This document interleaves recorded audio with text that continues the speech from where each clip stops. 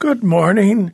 My name is Father Richard DiGiulio, retired priest of the Diocese of Buffalo, living at Monsignor Caniff Residence, located at 142 Laverick Avenue in Lancaster, New York. We welcome you to Catholic Thought today as we celebrate the second Sunday in Ordinary Time. On this Sunday, January 20th, the year 2019. And we begin then with the Gospel from John, chapter 2, verses 1 through 11, with a brief explanation afterwards for the first half of our program. So we begin with John chapter 2, verses 1 through 11. There was a wedding in Cana in Galilee, and the mother of Jesus was there. Jesus and his disciples were also invited to the wedding. When the wine ran short, the mother of Jesus said to him, "They have no wine." And Jesus said to her, "Woman, how does your concern affect me? My hour has not yet come." His mother said to the servers, "Do whatever he tells you." Now there were 6 stone water jars there for Jewish ceremonial washings, each holding 20 to 30 gallons. Jesus told them, "Fill the jars with water." So they filled them to the brim. Then Jesus told them, "Draw some out now and take it to the head waiter." So they took it. And when the head waiter tasted the water that had become wine, without knowing where it came from,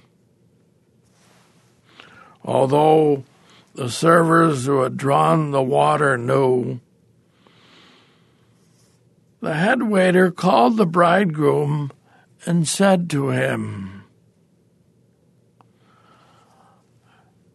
"Everyone serves good wine first. And when people have drunk freely, an inferior one. But you have kept the good wine until now."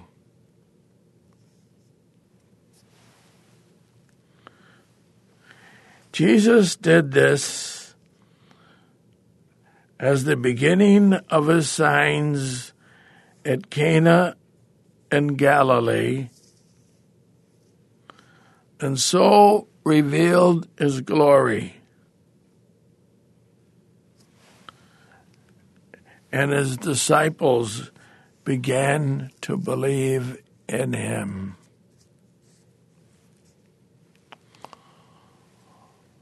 The Gospel of the Lord Jesus Christ.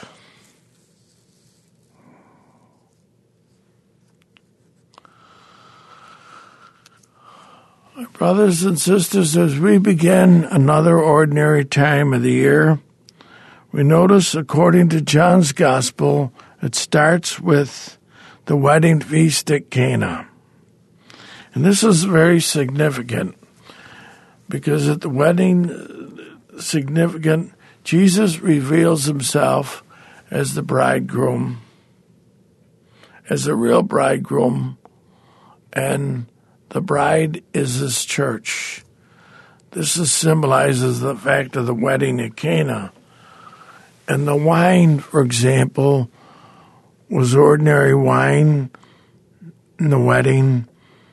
But when Jesus made new wine, this new wine was better, because when Jesus becomes the bridegroom and the church is his bride, the new wine that infiltrates the church, the life of the church, is this grace that comes to us from his redemption by his death and resurrection on the cross, and his resurrection and new life, and that the church now exists to continue to implement the teachings of Jesus to the people who are members of his church. Because Jesus continues to be the bridegroom, and Christ as the bride carries out the commands of Jesus and his teachings. And so we've begun.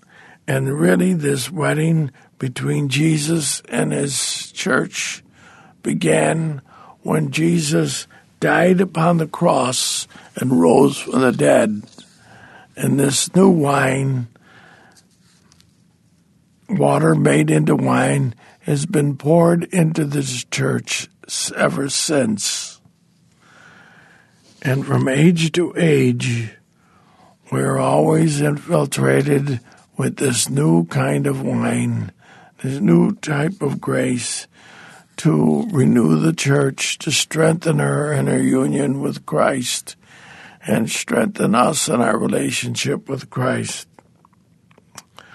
So notice that the Mother of God intercedes very much as a very powerful instrument in the hands of the Lord, and she's very much involved. So we can believe that in our relationship with the Lord, it is a very good idea to have true devotion to our Blessed Mother, the Mother of Jesus, because true devotion to Mary means a close walk with Jesus. Because as we pray to the Blessed Virgin Mary and ask for her prayers, we get closer to Jesus, not just to her, but to Jesus, our Lord and Savior, because she's constantly at work leading us to a closer walk with him. And just like in today's gospel, she intercedes for the couple. They have no wine. We're empty. We got nothing. And Jesus kind of hesitates. My hour is yet come, but yet the Blessed Virgin Mary's intercession prevails as she says, do whatever he tells you, and Jesus brings the salvation. He brings new wine into play. And how does he bring that new wine? Spiritually, by his death and resurrection, the cross. And now we are filled with plenty of good wine. And this wine will last us forever. And Jesus will continuously replenish the church with this new wine, this new life. From age to age, we face one crisis after another. In the beginning, it was the Arian heresy. It was the martyrdom of the early Christians by the Roman Empire, try to wipe out Christianity. Then the Arian heresy, which resolved at Council of Ephesus in the 4th century. And then there was other things. Then secularism entered in the church. And then the corruption of the church and all kinds of and people not going to church in the Middle Ages. Then came St. Francis of Assisi to renew the church and bring back many members and establish the Franciscan order, etc. So the point at issue is that Jesus Christ is the bridegroom. The church is his bride. And Jesus continues to replenish his church with new wine, continuously giving us new life, because we will continue as members of his body, continue to live and be witness on behalf of Christ from age to age till the end of time. Thank you.